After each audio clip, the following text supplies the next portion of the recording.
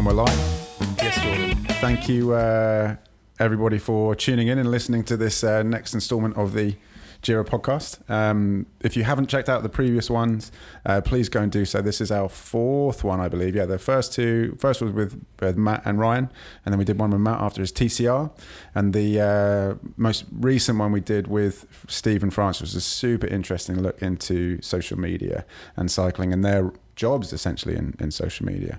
So on to the fourth, and I'm really pleased and honoured, and I don't say that lightly, to be with one of my closest friends. A man sat opposite me, his name's David Rasmus, and he not only is a good friend, we've known each other since we were about, 15, 16. Yeah. But I draw a lot of inspiration for what he does. And I'm really excited about this podcast. It's going to be a little bit different from what we've done previously. So I'll give a brief introduction to Dave, and I'll let Dave do a much better job. But Dave has always been this individual in sort of not only my life but many people's lives. That's just a little bit outside the box, but in a very, very has very much carved his own path, so to speak. And he set up businesses when he was younger. But what he's been doing recently is something that I find incredibly inspirational. And in fact, if any of you read our blog that we posted about when we did a bike packing to the woods that we went to is Corcovado. That's Dave's woods. So that's been the project that he's been involved with most. But what I love about Dave and is his ability to always choose to see the bigger picture in things, and there's always an objective to what he's doing. It's not necessarily reacting to something, but there's always an objective, and it's always got a much bigger story, and that's always been huge inspiration. I love the times that we get together. I'm sorry I don't get to see you more, but that's for me why I'm excited to be talking to you tonight. That introduction is pretty much exactly what I love about you, Jordan, is that you are, this is probably where we kind of connect. You're so good at giving out praise and credit, even where it's not due, and support to other people, which is what makes you so good at building your community, I think. Well, that's very kind. But thank you for having me here. It's a joy, as always, to see you, and I'm interested to see where this journey leads. It's an absolute honour, mate.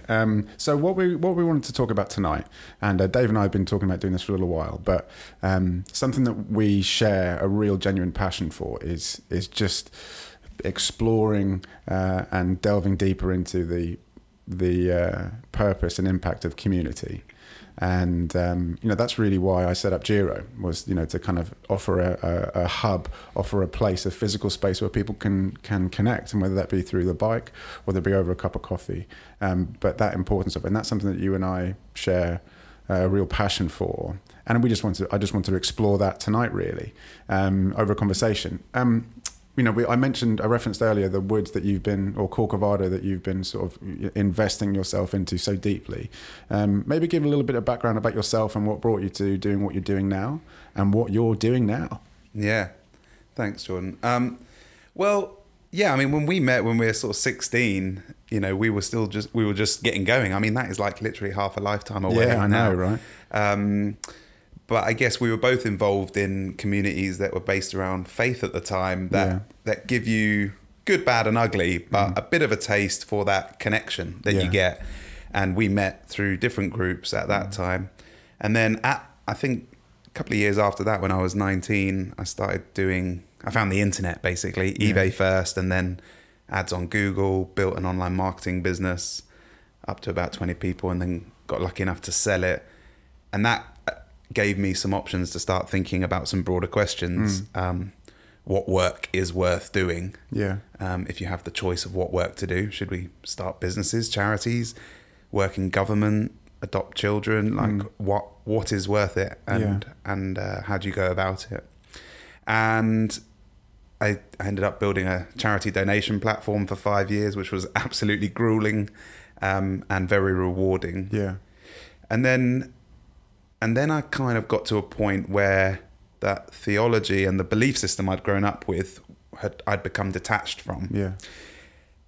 Yet the things of science and operational business and things like that weren't satisfying either. So I had a trip to Costa Rica to the Corcovado rainforest, which is the most biologically diverse place on the whole planet. Okay. Has 2.5% of all of the world's biodiversity under one canopy, and you really feel it. Wow. You smell it, you can not taste it, but it's like the Lion King. Do you know what I mean? There's ants everywhere, there's colours, there's squawks, it smells amazing. It's absolutely intense. Yeah. And for me, it's like life at its full. Well, it literally is life at its fullest. Yes. And that inspired me deeply. And then I wanted to find a space closer to home that still enabled me to be outside of business as usual, let's say, and continue to develop the thinking that I had got. And so I ended up in the woods in Corcovado, where you brought your gang down recently. And that was kind of like the meeting of our worlds, really. And you've come down to visit with Hannah a couple of times, and that's been fantastic, and helped bring some coffee and some refreshment to some of the events. Sometimes in the pouring rain, Gave that guy his first ever cup of coffee. Oh yeah, Ollie, that's who I'm seeing this evening. Just amazing. Yeah, he was overwhelmed as well. He loved it, didn't he? I've got that photo actually. I've got that photo on my wall at home. It's a good photo, that actually. And so I guess that's, that space has been very precious as a place for me and others to get back in touch with our basic humanity. Not needing people to sign up to some belief system, but rather to strip away the busyness of everyday life and the beliefs we used to have, and actually just be together and not have much to do. Just be together like this, have a chat, and explore that space and see what comes out of it. And in a way, it's a sanctuary for me. Yeah. So, I mean, for those who've seen that the blog that we wrote, maybe just give it a bit of a description about what Corcovado physically is right now. Yeah. So, about 3 years ago, I was introduced to an aristocrat, and I thought, I ain't going to be working with no aristocrat, giving him all my creativity. It turns out the guy's bloody lovely and very thoughtful, and we love walking and talking in the hills there. He's got 6,000 acres on the Whiston estate in Sussex, and actually, originally, I was going to go into a 600-acre woodland. I bought a shepherd's hut on eBay and wheeled it in there, knowing jack all about how the biological world works, how to grow food or how to build things, because I'd always worked on the internet. So maybe let's take a step back then. So what drove you to say, I want to... Because I remember, I think even before the woods came about, you were really set on buying some property that had a lake on it. Yeah, that's it. Yeah. And then I guess that developed. But then you said, right, I want to, or rather, did you, say, I want to kind of remove myself from my norms and find myself in a forest? And was it trying to be self-sustaining? Like, what was the purpose there for you personally? So mainly it was about having a space that was other. And I think I've found that. But originally, you're right. I was looking at buying a lake. I knew I was serious when myself and my friend put an offer in on a lake, and up towards Sandhurst, and that was rejected. But putting the offer in made me realise, I'm going all in with my chips. This here, is happening. This is. I'm really in for the ride. And when I did that, I knew I was serious. It wasn't just a nice idea. And then I was introduced to this aristocrat. So I viewed the idea of going on his land as an experiment. Because frankly, it is very, very difficult in this part of England, the southern region, to find any land that has the 3 Ps. Price, that's not ludicrous. Proximity to civilization. But still has the quiet and the things that you want. It's not right next to a train line or under the flight path. I've been to some stunning, beautiful lakes that are right under the Gatwick flight path, and they are terrible. Like, you wouldn't want to spend more than an hour there, because it's very disruptive. And also has kind of the right location for potential planning permission or ability to do something with it. Woodland's actually an amazing category of land, because you're allowed to do stuff, to do forestry, and to do forestry you're allowed to stay for a certain number of nights a year on the land. Interesting. Okay. You're just not really allowed to put in significant services or make it your primary address. So it's been a great experimentation station, and I thought, if I spend some time in here, I'll learn how it works, and then if some land comes up to buy, I'll take it. As it happens, I've continued on in the space. Did some other experiments, and then came back to the same space because it just works really, really well. Yeah. And so I lived in there for a whole year. Yeah. It's not like a Bear Grylls thing where I didn't leave. It was just 5 days a week. 4 to 5 days a week, it was my main occupation, being in and spending time in the woods. I'd go back on weekends to see friends, family, etc.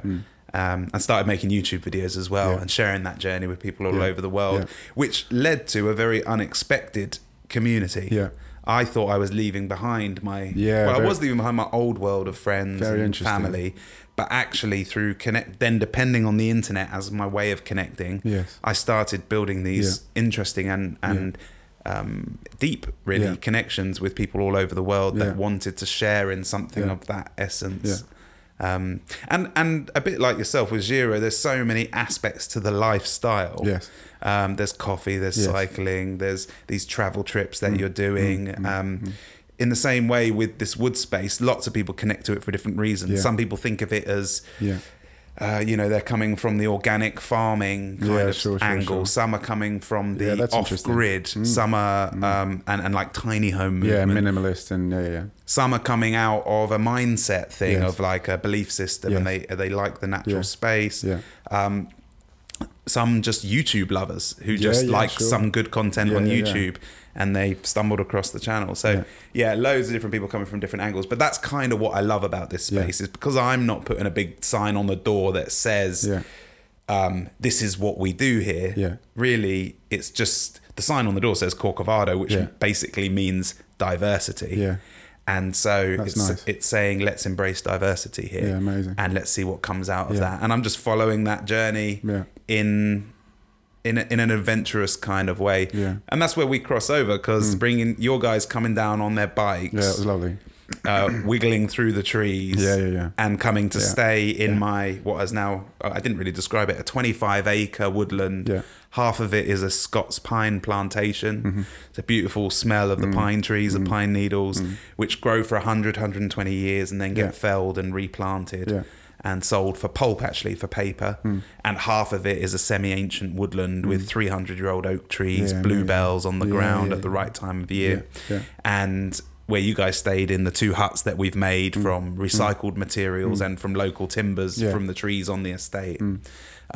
It's just off-grid, isn't it? There's nothing really there. No, it's great. And I mean, you've told me a little bit in text message and in the blog article, which was so lovely, so well written. But what for you was it that stuck out when you went down there with your gang?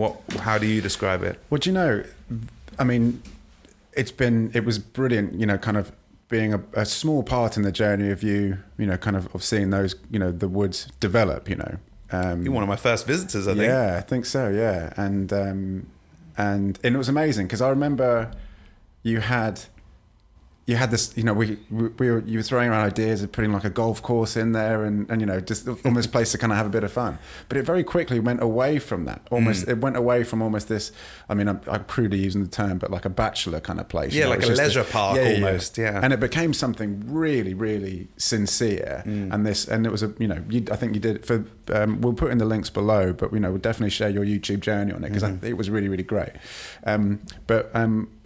So I'd spend a few times going down there, and I remember when we had our friend Stag weekend there. Oh yeah, what a weekend. It was brilliant.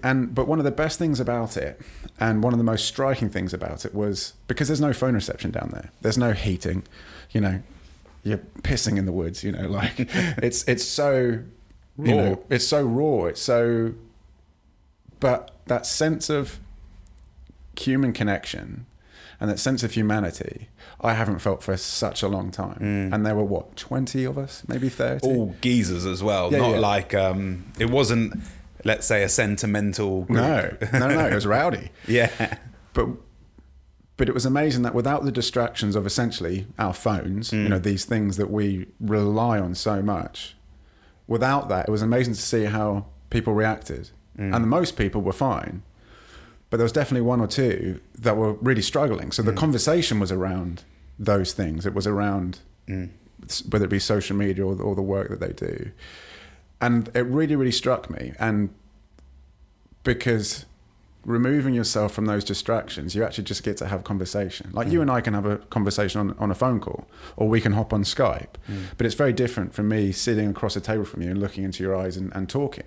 You can read so much from facial features, and I just love that. And so I wanted to use an opportunity to take a few friends away on our bikes, and give them that same experience. Give them that same experience of being removed from everything, cooking our own food over a fire.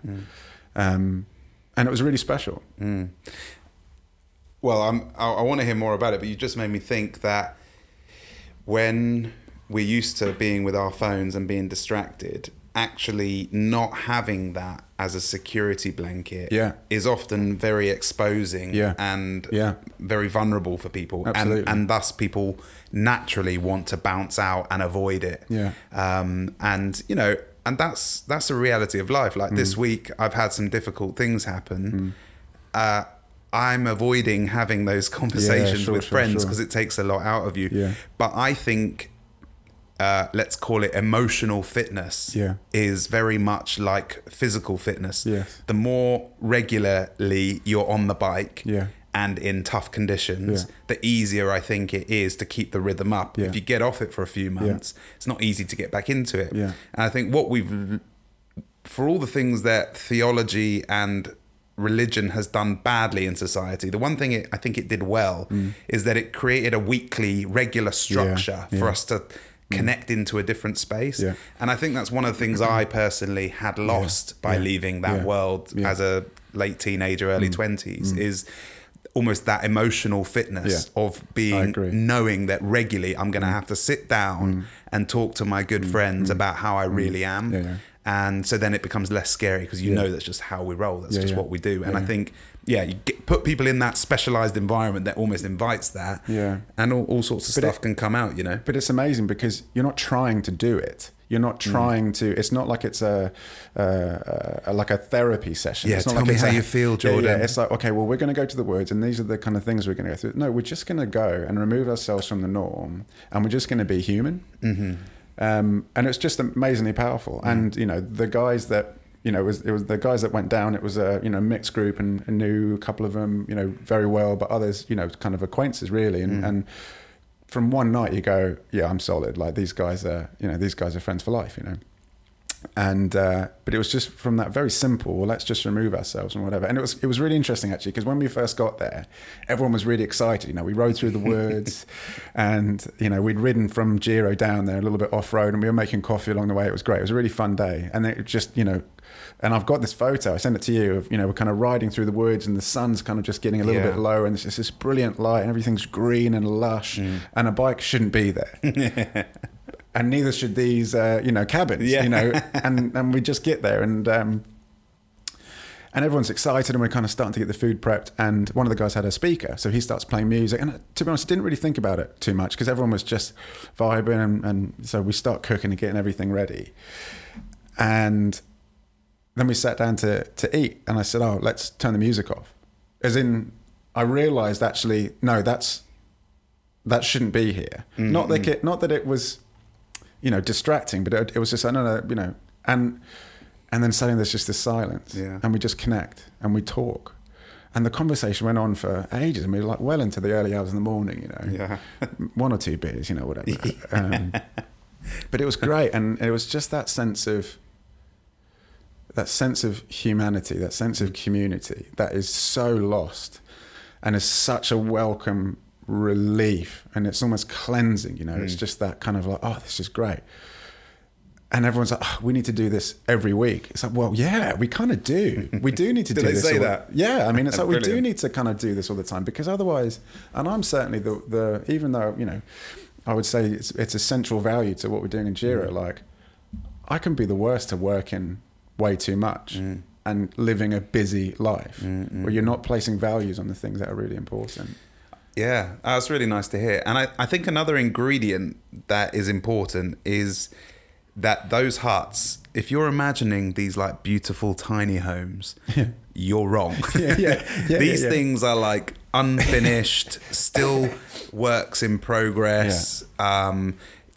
But that's the beauty of it, is that it's not a commercial space. I only let friends like Jordan and others come down, and people can only get into it through coming along and getting involved slowly, making their way through the community. I mean, it's open, anyone can, but you can't just turn up tomorrow and then do whatever you want, you know? It's a slow process, and it's just, it's, I think, the collaboration of people slowly adding their bit, literally, you know, physically adding this bit of cladding. Next week, we're putting new wheels on those huts one of my friends is coming down and he just gives his time. He's just found the wheels. He texted me today. I'm so excited because they all flew off when we dragged it from the old position to the new position.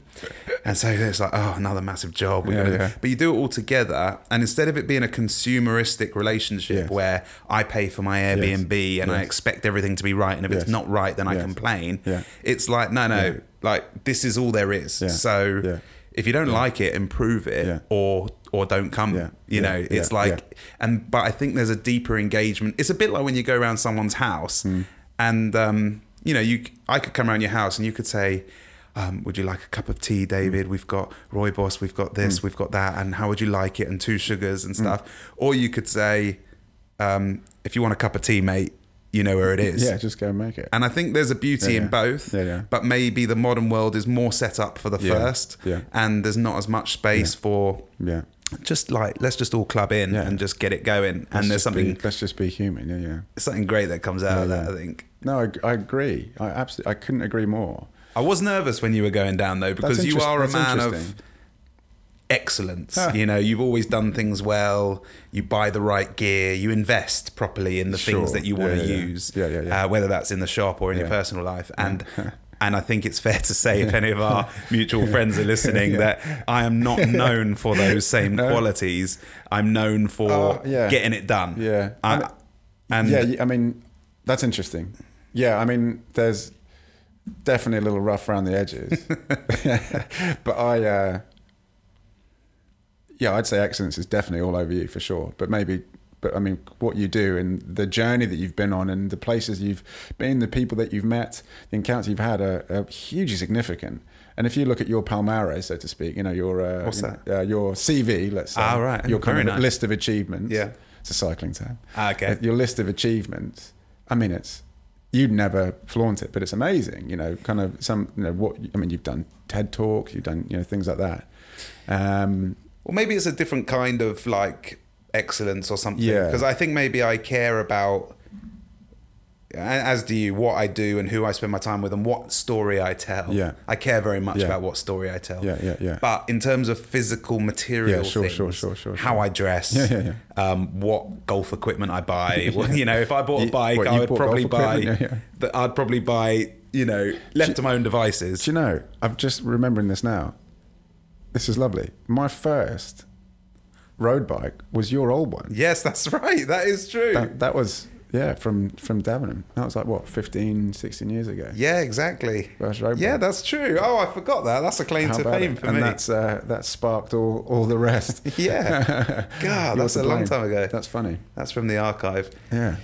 Yeah, I mean, but so because you are obviously a man of excellence, let's say, I was worried when you were guys coming down, and I was really glad actually that you came down and did the recce a couple of days before with me. Yeah, me too. Because we did a good tidy up. Yeah. We got it all kind of to the best that it could be. Yeah. And also really helpfully, going back to the collaboration thing, you pointed out what simple bit of infrastructure I was missing. And I'm going to be doing that next week when I'm in the woods, which is building a table for like a washing up station. Yeah, perfect. And it's simple things like that it takes all kinds of different minds to think of what needs to be in the space. And that's what I love about it. You know, you can't help but people getting involved. I mean, I definitely admire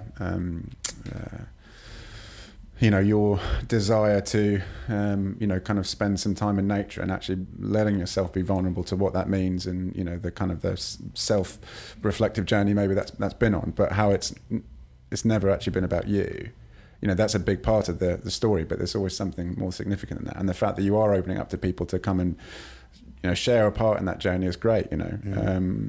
So community. Let's kind of kind of delve into that a little bit, and just kind of the it's something that I'm personally really passionate about, as you well know, and that is really the center pillar in which, you know, we kind of started Giro. It was essentially creating a space, using cycling as the vessel really, but using a space where people could come and just connect, but more importantly, come and be valued. Mm-hmm. You know, I remember going on and on and on about it before we opened, that the person that walks through the door is more valuable than the money that they have in their pocket. Mm-hmm. In other words, the connection with the individual that's walking through is more valuable than the transaction. Mm-hmm. So that relationship over transaction is something so important. And we just want to create a space where riders could come and meet, but was also appealing enough for the local community just to come and meet. You know, we mentioned Faiths did really well, or do very well, is that sense of community. And I always, you know, we go cycling out in the Surrey Hills and all these old, you know, kind of beautiful old villages like Shamley Green and all that lot. And what do all those villages have in common? They have a post office, with a little kind of, you know, shop. They've got a church, they've got a village hall, and they've got a pub. Mm-hmm. They've all got those. And all of those, it's like, no matter what you've been working or where you live, you come and congregate around those places. Mm-hmm. So if it's somebody's birthday, you go to the village hall, or you go to the pub, and then on Sundays you go to church. And I just love that. And I just think that's just essentially just a reflection of our kind of human need. Mm. And you can never deny that. And if you look more at that model you've offered, what there is all over that is limits. Yes. And limits isn't a very sexy subject. No. More and bigger and better is kind of the path that we're on. But if you think that, if you look at the percentage of buildings in that little village that are designated for being together, regardless of whether that's the pub or the church or whatever, it's a significant chunk. And if you think about what time they close compared to the 24/7 petrol stations we're used to, and the fact that they probably still adhere quite considerably to the Sunday slowdown. If you think about it, that's like maybe 30%, let's say, of the waking energy, space and time that is dedicated to otherness, to not the busy working, doing, collecting, gaining. And we have lost that sense of limit in our life. Phones are the most obvious example, but everything to do with the consumeristic landscape is limitless, or wants you to believe it is limitless. And it's clear we can't hack it. I mean, it would be fine if we could, but we clearly can't. We're having a literal mental health meltdown all over the show. And in the modern world, the only way I can see, if we're not going to all go and flock to Shamley Green and live there together, or all flock to the woods and live there together, which some people will do, and that's cool. But I am on a mission to live on and off grid, to find both spaces. And the value that you get from the breadth of the digital and the modern, that you can connect with anyone, anywhere in the world at any time, and gain from that collective hive mind. But then the beauty that you get in the depth of the biological presence when you're in the woods with a bunch of mates, or when you're with your cycling buddies putting up a hanging tent in the trees. That was the one. And they're both, shout out to my hanging tent buddy George. They're both super valuable, and I want both, but the objectives of the doing world and the being world are almost exactly polar opposite. That's really nice. I never heard that kind of vernacular around it, you know, that doing and being. And I've certainly kind of definitely, you know, fall, or have, you know, with trying to run a business, you know, you fall so far into the doing, and you under the misconception that that's your being, but it's not. It's so not. Well, we're not human doings, are we? That's not what the name on the tin says. It's human beings. But there was there was this phrase that I kind of grew up with, or certainly my kind of, you know, formative, you know, kind of late teenage years and into sort of young adulthood, you know, of kind of doing life together. That significance of kind of allowing yourself to be open enough to kind of do life with one another, where you can, you know, be truthful, you can be honest, you can be real. And how it's become so difficult for people to do that for many reasons, you know, could be pride, it could be, distractions with phones, it could be so many reasons, but actually just that, you know, that simple importance of being human next to somebody is something that is, I would say, is pretty central to who I am. And certainly, you know, kind of opening up the doors of Giro has been a reflection of that, or an extension of that rather. You'll see where I'm going with this, but last year I had my first cycling adventure. Oh yeah, of course. And yeah. I joined on a section of a trip from London to Morocco. Yeah. I basically did France. Yeah. I joined from the French side and went down to San Sebastian. Yeah. Which is unbelievable. San Sebastian, if you get a chance. That's definitely high on my list. Yeah. The food, ridiculous. I've got a friend who's just about to, well, he and his wife are expecting. And so he's trying to coin the term baby stag. Yeah. So it's like a baby shower, but it's for the guys. So he's trying to get another cycling trip out the back of it, and we're talking about San Sebastian. Wow. So yeah. Anyways, all for it. Go for it. Yeah. But what I think is at the heart of community, I actually like about cycling as a mode of transport, which is its vulnerability. Yeah. Interesting. I was actually not on a upright bike most of the time. I was on one of those layback trikes. Crazy. What are they called? Those is it a recumbent? Whatever. A recumbent bike. Yeah. I got convinced by one of my mates that because I hadn't trained, it might be less harsh on my buttocks. No way, bro. so difficult. Well, I tell you what though, what I did absolutely love about it. I think on any of those self-powered machines, you are vulnerable. You're vulnerable to the lorries. You're vulnerable to the cars. Yeah. But also, obviously, super exposed to the smells and the conditions. Yeah. And on that trike, you are low down. You are low riding, and you can literally touch the grass and the flowers as you're going past through the farms and all, getting lost in the middle of France, and you know what it's like. And it was amazing. And I think that's why. I mean, obviously, using your body, being fit, being with friends, all of that stuff makes sense. But I think there's an emotional connection for me about the vulnerability of the transport. You know, if you're in a big lorry, you're not exposed to the world. You're safe, and if anything, you've got to just make sure that you don't crush the world. When you're on a bike, you're not really going to crush much. No. You're there to be crushed, but there's something exhilarating in that vulnerability that breeds connection. And Brené Brown is my favorite TED talker, and she is like a master of talking about vulnerability. Yeah, interesting. And how we spend our whole adult life trying to clothe and armor ourselves up, make ourselves look good to the world, make ourselves appear strong and like professional, but actually that is the counterproductive to what we truly long for, which is just being known. And being known comes from being in a vulnerable place. So that's why I think biking to the huts is like the perfect mode of transport to get there. Yeah,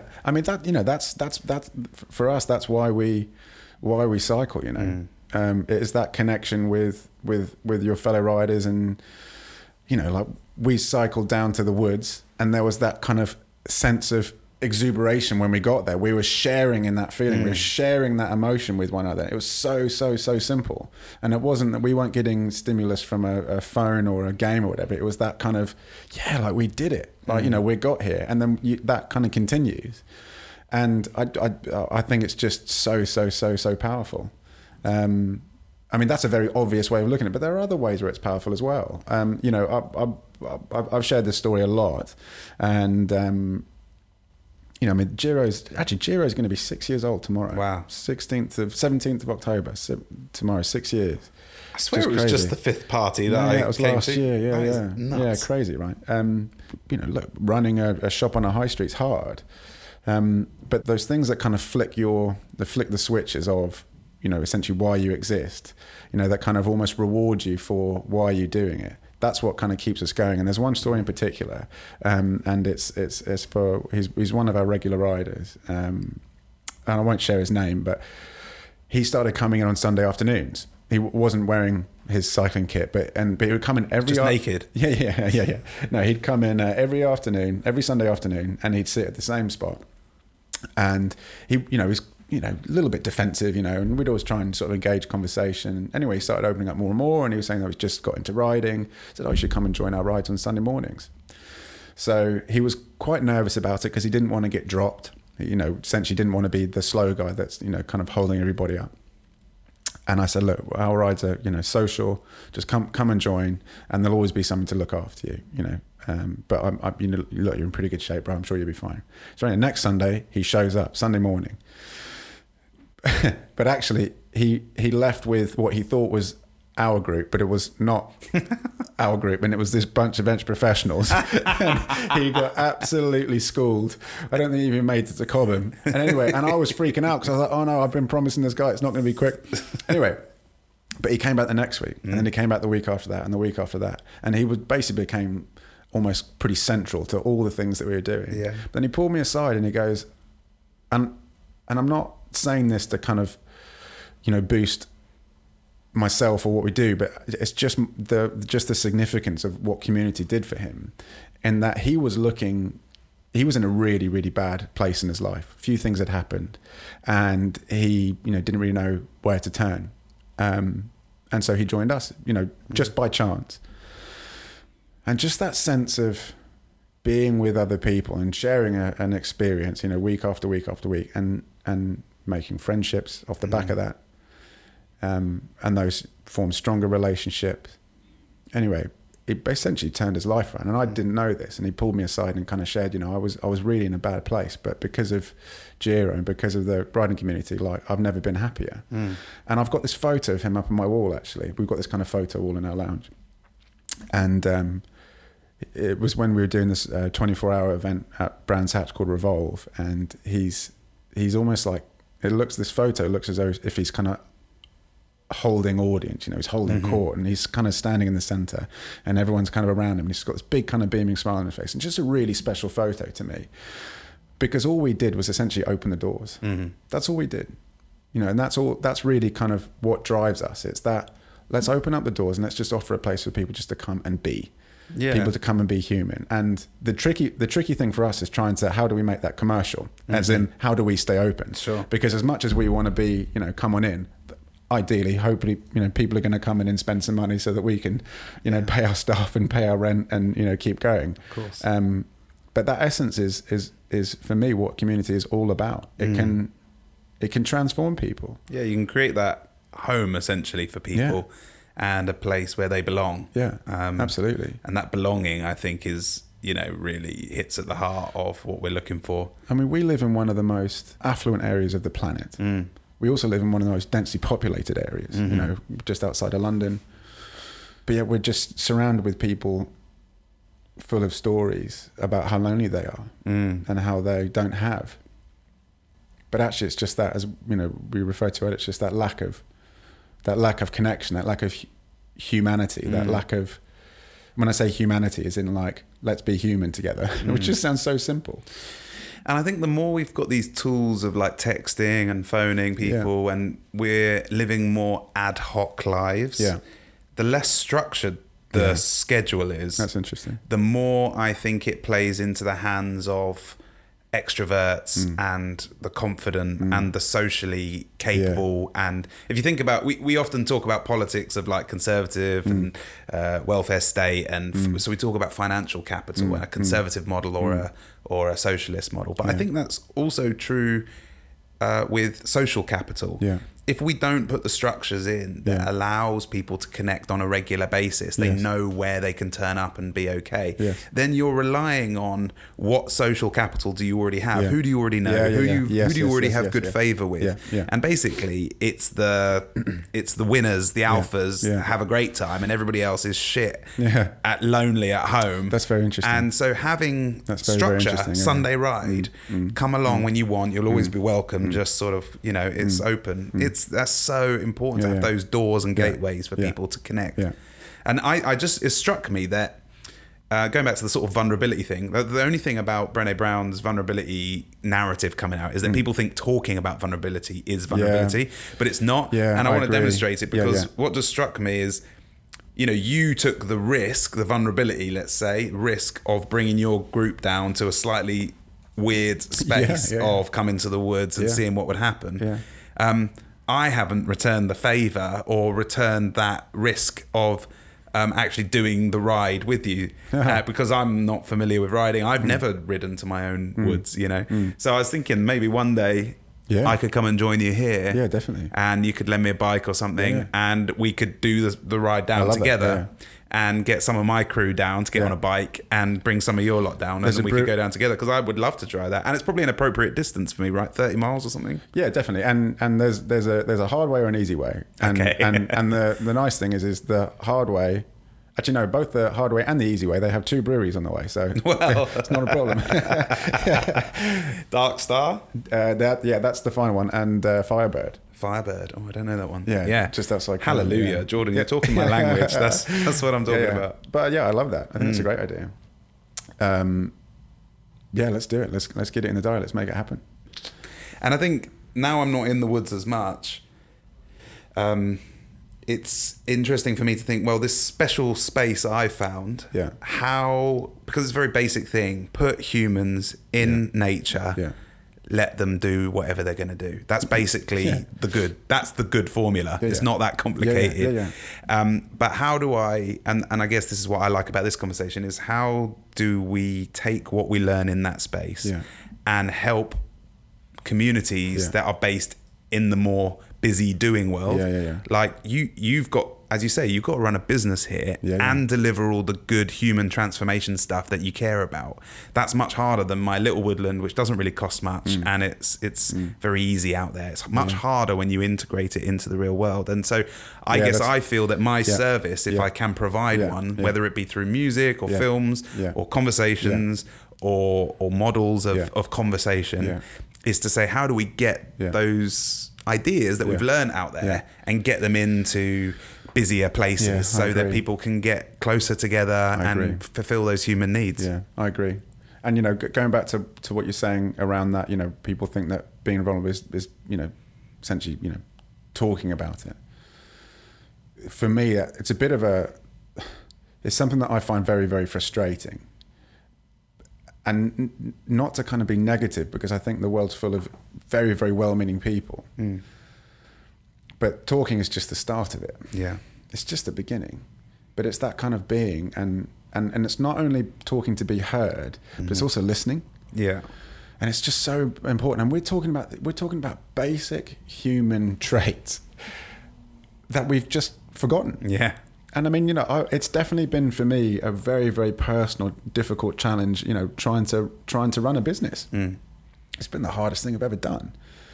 And I've definitely, if the pendulum's kind of swinging one way, I've definitely probably spent a lot of times, swinging towards the being busy side of things, trying to kind of, keep it all work and holding it tight, because it's something that, is very precious. But not allowing your space, or not allowing yourself the space and time to be human with your people, with your friends. I've got an amazing wife, Hannah. She's great, and she's seen the best and she's seen the worst in me. Of Patience of a saint. Yeah, I know, really.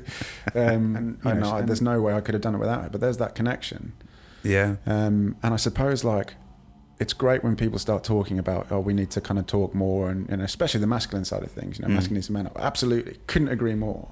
But that's just the start of the journey.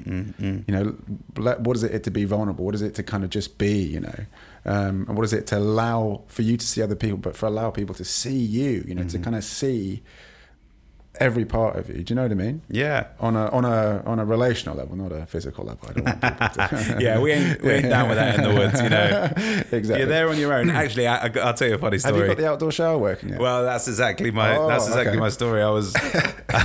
I've been busy building huts, and then I realised that people don't really care about more huts. They care about things like showering and brushing their teeth. And actually, I realised it's not just a utilitarian thing of wanting to shower and there's no water, because there is water. It's that they need a psychological space to go to turn themselves around so that they can feel they can stay for another day. And as I told you before, my standards are quite low, so I didn't necessarily clock this straight away. So I built this massive gazebo, like 2 by 2 meters cube, that basically is the washing station for people. But I was out there christening it in the woods with this little USB charging shower head, basically. That you just turn it on and it goes bzzz, a little pump, and it sucks the water up. But you can charge it on solar panel or in the car or whatever. Amazing. And my neighbours came for a walk through the woods, which they probably do once in the whole week that I'm there. We have like a mutual relationship where they let me fill up my water tank, and I say you're welcome to be in the woods because they like me being there because it would be deer stalking in there if it wasn't me. So we have this arrangement, but the timing, the chance that they would catch me in the buff whilst I was having my wild woodland moment was so unlucky, but at least it makes for a good story. Something out of a Timotei advert. But yeah, if you're on your own, why not go the whole hog? But if you're with others, that ain't what it's all about. Keep the civvies on. Yeah, exactly. Yeah, great. I mean, I'm certainly kind of at the moment very kind of challenged to, seek that sense of, from my own. It's probably get quite deep actually. I've no matter what I've done, this has always been a central kind of point in my life, as in just find incredible satisfaction and from creating these, kind of just sense of community. I used to do some work with young people, and then other things as well.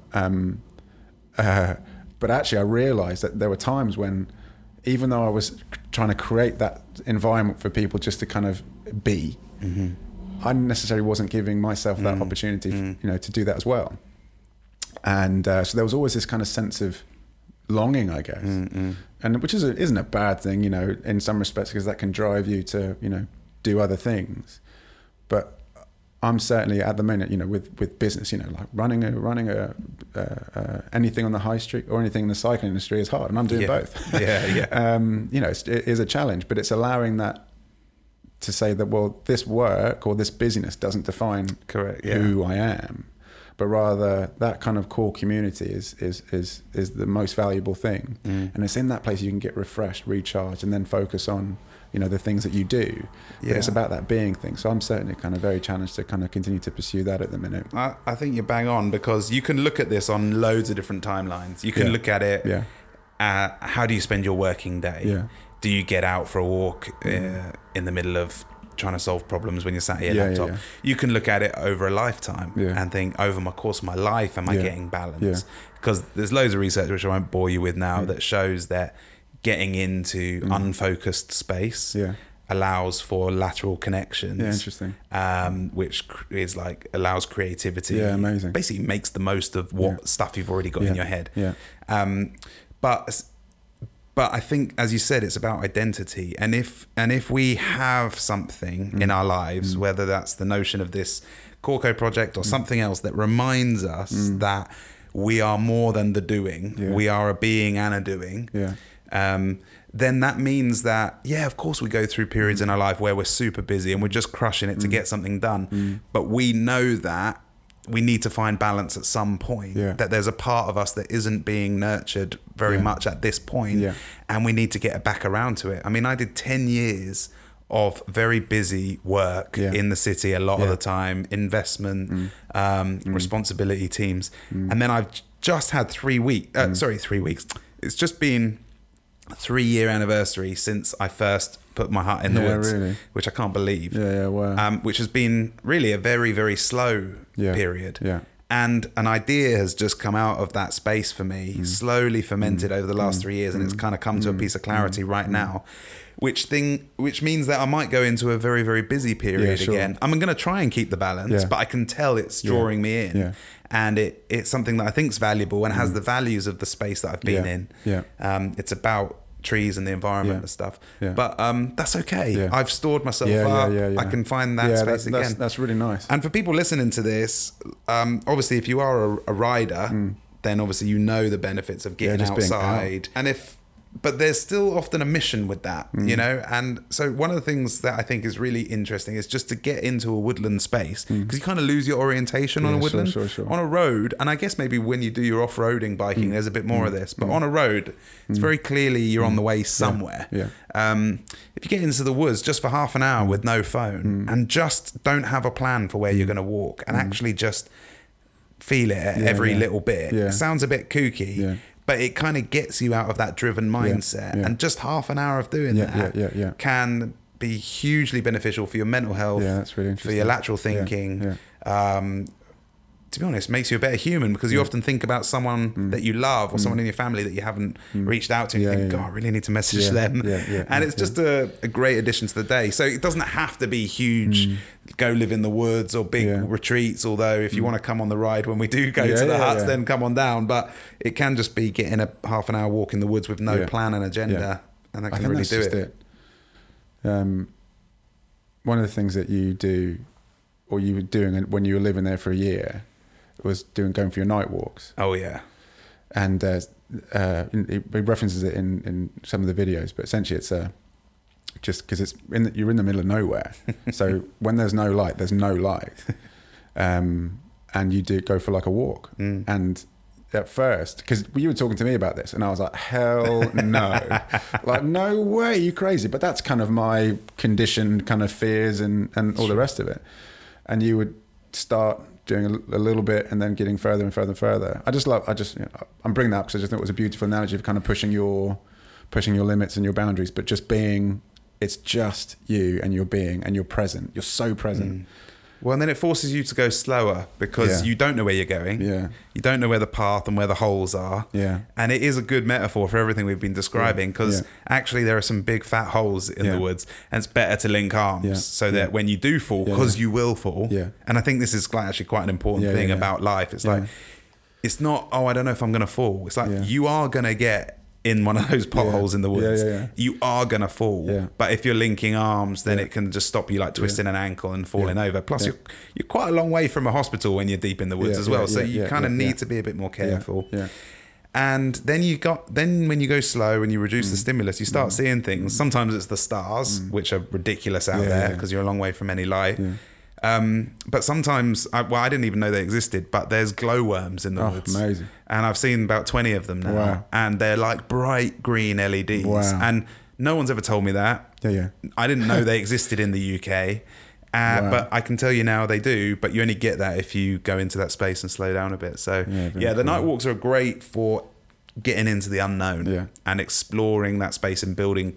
When you said about your friend who was kind of holding court that came to the shop, the picture in my mind was somebody who was exuding natural confidence, and maybe that isn't what you had seen when he first arrived. And I think genuine confidence comes from self-reflection and grappling with spaces of the unknown in ourselves, which means that we get to a better place where we're more comfortable in different environments. And it's not arrogance. Exactly. That's a good point. It's not arrogance, it's confidence. I find myself drawn to people with confidence. Like, I want to spend time with them, want to learn, from them, But arrogance just, it repulses me, I guess you could say arrogance comes from our interpretation of the competencies or confidences that we have. So how do we narrate the things that we've been lucky enough to have or build in our lives? And I was called arrogant a lot as a teenager at school, and I probably was. But I didn't realize, to be honest, I didn't understand at that point the power that I had. I didn't realize I was a powerful person. I didn't realize I would have any impact on anyone, just those around me. And I think it's the more you can come to terms with your own competencies, confidences and power, the less likely you are to become an arrogant. Are we allowed to swear on this? Yeah, you can say whatever you want. An arrogant bastard. No, you can't say that. Okay, damn, the worst word of all. I think that in a, utopian place, just love to see just people just confident and content in who they are. And I think you can only get that with being around other people, and not necessarily like-minded people, just being, allowing yourself to kind of be present with other people without the kind of distractions. And that just grows confidence, because one, you see in putting it in modern terms, you realize that other people aren't perfect and they're going through the same shit you are, which just, that just is a relief, and that builds a bit of confidence. Like, I'm not the only one screwing this up, or I'm not the only one doing this. But then you also get to kind of share in people. You get to kind of, that you're there for people just as much as they're there for you. And I love that, And ironically, on the learning side, like sometimes we look at people, maybe a great cyclists or whatever, and we think, I'd love to be like them. The route to being like them is having good mentors, having good people to ride with, good spaces to learn in. And the route to getting into the learning space is vulnerability. Yeah, absolutely. Because if you're not willing to look like a tit and take advice about, actually, mate, that's probably one step beyond you. Maybe this would be a good learning space for you. And if you're too arrogant or have too much ego to accept that advice, or you're too scared to even go for the advice or to try the new space, you never become what we're looking for. And so, you know, I think that vulnerability is at the heart of our connection. It's also at the heart of our growth plan of becoming who we want to be and what we admire in life. Yeah. Just being content. That's, you know, as and when the day comes when I have kids, my, you know, dream for them is just to be content in who they are, you know. And it feels as though everything in our society, I'm speaking very generally, but a lot of the influences is the opposite of that. And I really hope that, you know, through some of the work that you're doing and, you know, others, that shift really starts to take root and people get back to kind of being human again, you know, and not a perceived view of what is human. Yeah, I hear you. One of the, just on that, one of the things that I guess I was most disappointed about to begin with, about being in the woods, was that when I'm in there, I became quite zen, you know, not much to do. I felt quite zen. I was like, I might be getting quite good at this. And then I wasn't on the phone, didn't miss it, all that kind of stuff. Came out of the woods for the weekend, come out on a holiday with my mates, become almost worse than I was at scrolling consistently, at social kind of one-upmanship or whatever it might be that we give into. And I was like, where's the guru Dave gone? Do you know what I mean? And what I learned though through that is that I think I am me and I can go to any environment. But what I learned was a real respect for the fact that what you think of as me is really a combination of me and the space I'm in. Yeah. And I'm a better human in some spaces than in other spaces. Yeah, sure. And I feel like when I'm in the wood space, I'm most likely to see you, Jordan, as the human. Yeah, that's really interesting. I'm most likely to care most deeply about you. If you and me literally go from the wood space to the city, I'm most likely to be thinking about what can I get from you. Interesting. And I'm still me. Yeah. But that's really interesting. I'm both the bastard and the guru. Do you know what I mean? And it really depends where I am. So for me, I want to know that when I get old and die, I've lived at least a chunk of my time out of my highest version of myself. And I find that in the simplest, most natural spaces. And so when you want contentment for your kids and you want them to have confidence in who they truly are without trying to be something else, that's going to happen through people connecting with them in that way. Absolutely, and I'm most likely to connect with your kids in that way if we're in a natural space. Yeah, that's really interesting. All right, so let's start to wrap things up. Talk about the Swirl tour that's coming up. Yeah, so year one was just me in the woods and people came to visit and help do some work and whatever. And then I realized, wow, others really want to connect in and contribute to this and experience it for themselves. Yeah. So I did an experiment where we tried to have a number of huts around a cottage on the estate, which turned out to be a ball ache because the neighbours got freaked out and basically ran me out of town with pitchforks. So I went back to my simple setup. But the other part of the experiment was that these amazing, literally ridiculous chateaus, gin distilleries, yoga retreats, all these different kind of off-grid kind of buildings around the world were connecting to me saying, could you bring this community vibe to us? And so I started doing recce's, going to visit these places. And last year we did the first Swirl tour. So the idea of the Swirl is let's connect as humans in an inspiring environment. But get people from different disciplines, cyclists and poets and architects and, nurses and people that think in different ways and just let's inspire each other, encourage each other, just not through talking about work, but just the natural mindset and the way you talk about life and do life as a result. So we all cook together and eat together. We have workshops where we make stuff and hear people's new music. So not like their best hits, but that new song they've just written that they're just testing out and a new film that we've just made that's needs a bit of feedback. And so we're really in that more intimate space together. I realised that the cap is 30 people. Once you go beyond 30, you lose that. You start having to organise more heavily. It becomes more systematic, and it actually takes away from that space. That's really interesting. And so we did that, and we made a film. Well, the first film from the woods, I came and showed here at Giro 2 years ago. And that's online. And then we've just made a film about community from last year's Swirl. And then in November this year, we're going on the Swirl again. And it's got a flavour of Renaissance, you know, where the real step forwards in our collective mind came because the landowners embraced the creatives, Da Vinci, Michelangelo and stuff, and gave them space on their estates to work on long-term projects, things like doing up the Sistine Chapel and other things that were outside of the market. No one was paying them like a business. It was outside of that. But you can only do that if someone's going to be your benefactor or patron. And so we're kind of trying to build that relationship between landowners and creatives so that we can get into those other spaces. So it's a bit Renaissance-y, Renaissance means rebirth. And I think we all get that so much is changing with society right now that we are in the painful bit of the rebirth of society. That's interesting. I'd agree with that. And we need more smart, good, at work people to put their minds to the longer term vision, not just the 3 to 5 year vision that the market casts. Anyway, sorry, long answer, but basically we're going back on the road in November, and this time we're going down to Sittingbourne near Canterbury.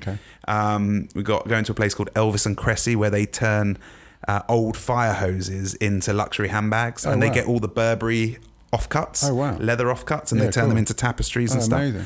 And then we go across to Bruges on the 23rd of November to a castle there with a moat around. It's a ridiculous place, and we'll have another weekend there. And actually, one of the guys, Andy, is taking a boat across. So good. And he's got no idea what he's doing. He's only just got it. One of our close pals that you lived with, didn't you?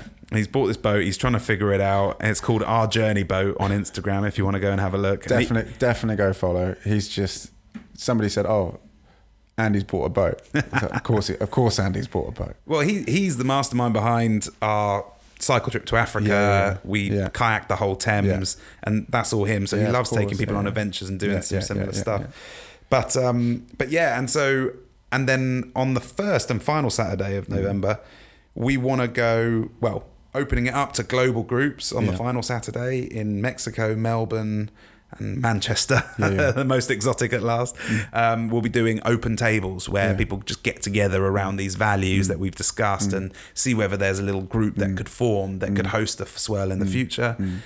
And then finally, on the first Saturday, we're asking some of the communities that we've already connected with, different coffee shops, different like more specific groups around music or arts, to see if they want to get together over a meal or a coffee, maybe watch the film and together, sitting in the same room, ask some of these questions about community together. What does it mean to us? What more do we want from this community? What more could we give? How could we take it further? Why do we love it? Why do we value it? Basically just seeing if there's a bit more, could we be braver together as a community? If we were braver, what might we do together? And basically take those values and go a bit deeper in the existing community. So, I mean, I don't know if you're up for it, but that could be something that you guys did here on the 9th, Saturday the 9th. I don't know if you'd be down with that. I think we should. I think we'll put the feelers out for people, but I'm keen to kind of put it in the diary. I think if at least 3 or 4 of your gang were up for getting around, watching the film and having a chat, and it's nothing heavy. It's like what you said in the woods. It's just the space does it. So once you start operating around those ideas, it often just comes pretty naturally. But that would be cool. And then maybe we could, if you did that, then maybe the next step would be that ride that we talked about back to the woods. Do the brewery ride. All right, Dave. Well, look, thank you, my friend. I love speaking to you, and I'm really honoured to have you on the podcast. It's just nice to kind of chat stuff that we're passionate about. I love it, mate. I'm a big fan of you, who you are, all you do. But I love you, buddy. And looking forward to seeing what next year brings you. Love you too, mate. Thanks for having me. Appreciate it.